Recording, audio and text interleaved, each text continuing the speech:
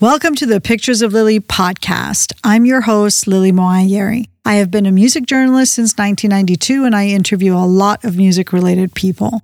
This podcast, which is named after the song by The Who, is about my experience behind the story, what my experience is doing the interviews, just to give you a snapshot of what it's like on the other side of the digital recorder. Pictures of Lily.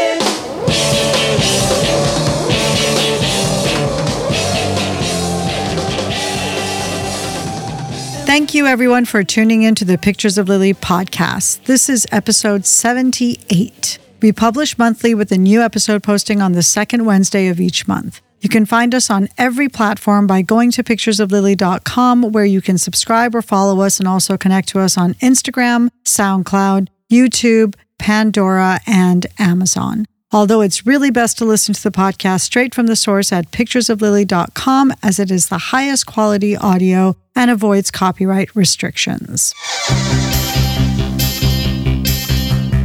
This episode is on my very few experiences with Pulp. She came from Greece, she had a thirst for knowledge. She studied sculpture at St. Martin's College. That's where I caught her eye. She told me that Here are a few snapshots of my experiences with Pulp. Like most Anglophiles who devoured all the Britpop groups of the 90s, I also got swept up in the Pulp tidal wave. I have to admit, I veered more toward the rocky side of Britpop rather than the arty side of it, which Pulp definitely are. Also, I may have mentioned this before, but historically, I am not much of a lyric listener. Instead, I absorb the vocal parts of a song as another sound source rather than something to relate to or enjoy topically. As a musician and lyricist, Lawrence's keen attention to the latter has, over the last few years, made me more of a lyric listener and appreciator. Which brings me back to Pulp, as the group's leader, Jarvis Cocker, is certainly one of the more clever and sly lyricists in modern music. At the time of Pulp's peak, which arguably is the era of their Mercury Prize-winning 1995 album, Different Class, I was less interested in the band themselves, but was enjoying the fun element of their music. Also, while most of the Britpop bands were around my age, the members of Pulp were a bit older, which when you're in your 20s seems like a big divide. To put that in context, Jarvis turned 60 this past September, which is a little bit of a difficult fact to process for me. I did have the good fortune and privileged opportunity to interview Jarvis and Pulp's late bass player Steve Mackey about Different Class for Detour magazine in person at the Chateau Marmont here in Los Angeles. To put the importance of Pulp and Different Class in context, Detour was a tastemaker magazine for which I was usually scheduled to do interviews at least 3 months in advance of an album's release. That's a pretty common timeline for a monthly print magazine. And the trendier the magazine, and Detour was way up there, the earlier the interviews would happen, as the magazine was expecting to lead the conversation about whoever it was covering. The fact that I interviewed Pulp 7 months after the album's release was a sign that none of the rules applied to them. They were in a different class, pun intended.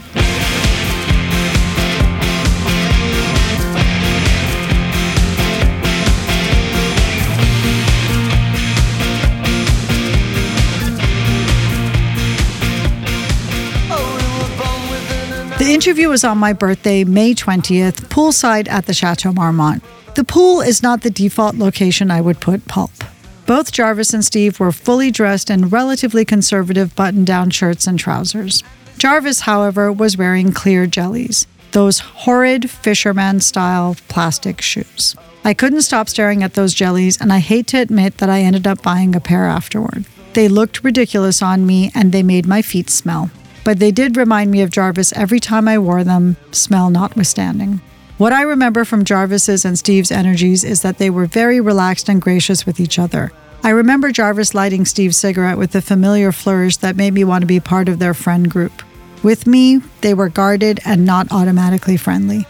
Earlier that year at the Brit Awards, Jarvis had mooned Michael Jackson during his performance and was arrested for it.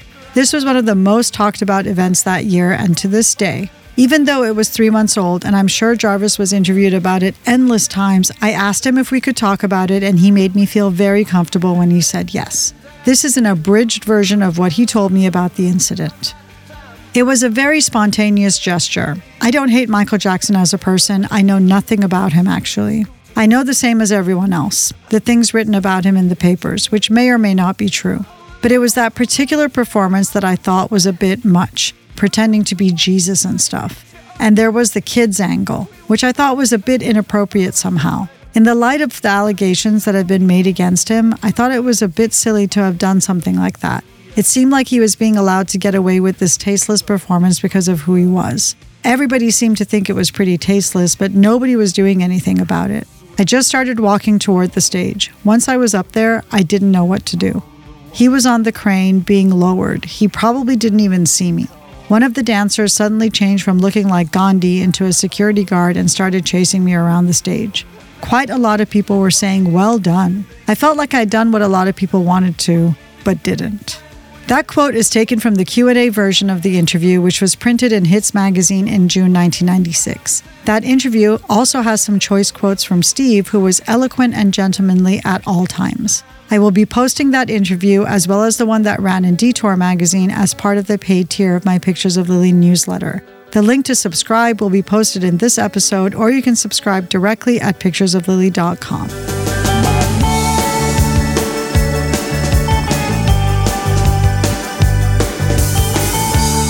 Well, it happened years ago, when you lived on Stanhope Road. Listen to your sister. I got to witness the photo shoot that Jarvis and Steve did for the Detour article layout, which was a treat. In that article, I put a little piece of my observations, which was that both of them curled their toes up while the photographs were being taken and relaxed them back down once those shots were completed. I also ended up in Steve's hotel room. I'm not sure why. His wife, superstar stylist Kate Grand, was there with their brand new baby Marley, as well as Ione Skye, daughter to Donovan and star of Say Anything. That wasn't the first time I saw Ione around. Ione was friends with the most random collection of people, including a lot of British musicians' wives and partners. But she is the daughter of a British musician, and I think has only had musician partners, so it's not a far stretch. Anyway, there was a lot of adults attending to Marley, who was really new in the world, and it took a lot of getting used to in order to look after him. But he was very sweet. A couple of days later, I went to see Pulp perform at the Hollywood Grand, which was a venue that British bands never played. It was an unfamiliar venue with an unfamiliar energy. The crowd were absolutely nuts for Pulp. According to my Detour story, there were a lot of panties being flung at the stage, especially during the song Underwear. Why don't you shut the door and close the curtains? 'Cause you're not going anywhere. He's coming up the stairs, and in a moment he'll want to see your underwear. Jarvis's lyrics rival Prince in their sexual content. Also, not unlike Prince, Jarvis is such an unexpected sex symbol. The character on stage and in his songs is oversexed and saucy. The real-life character is a super nerd, or as Johnny Dean from Menswear kept saying when I interviewed him earlier this year, Jarvis is able to do all that stuff on stage, but still looks like a geography teacher. It's like Revenge of the Nerds.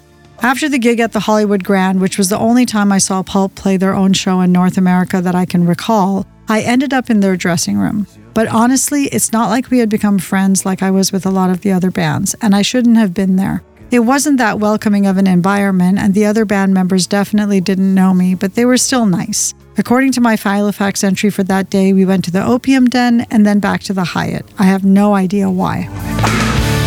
I couldn't stop it now. There's no way to get out. He's standing far too near. How the hell did you get here? Semi-naked in somebody else's room. Jarvis presented his group Jarvis at the festival Desert Days in 2018, and that was a fun experience for us. It brought back everything that was humorous and fabulous about him, and the storytelling element of what he was doing was second to none. Last month, we saw Pulp headline Corona Capital in Mexico City, and Jarvis was exactly the same as he was in 1996, but amped up even more. He was wearing a green velvet suit and high-heeled shoes. He had his glasses on, and he did wiggly moves for the duration of Pulp's performance, including writhing around on stage. It was awesome, all the more so because it was ageless, unapologetic, and outrageous. The crowd was absolutely nuts for it again, singing every word. What Pulp does, led by Jarvis, translates globally. If you could close your eyes and just remember. That's a snapshot of my experiences with Pulp. My 1996 articles on Pulp for Detour Magazine and Hits Magazine will be posted as part of the paid tier of my Pictures of Lily newsletter. The Pictures of Lily newsletter goes out every couple of weeks and you can subscribe to it for free. For my paid subscribers, I am posting bonus newsletters that include print-only interviews from my 31-year archive, including classic ones from the 90s with Robert Smith of The Cure, Noel Gallagher of Oasis, Richard Ashcroft of The Verve, and Damon Albarn of Blur and Gorillaz. For founding members, there are additional interviews with Noel, Richard, and Damon. I will link the Pictures of Lily newsletter in this podcast if you'd like to subscribe to it for free. From myself and my co-producer, director, editor Lauren Schroeder, thanks for listening. And if you have a chance to subscribe or follow the podcast on any of the podcast platforms, please do so and please rate and review. You can connect to us on picturesoflily.com, and from there you can choose your preferred podcast platform or Instagram or SoundCloud or YouTube or Pandora or Amazon. You can also find the playlist for the podcast episodes on Spotify and YouTube.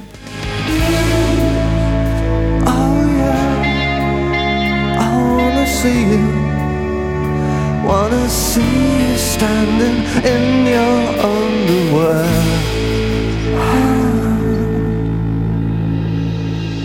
Thanks for listening. Pictures of Lily.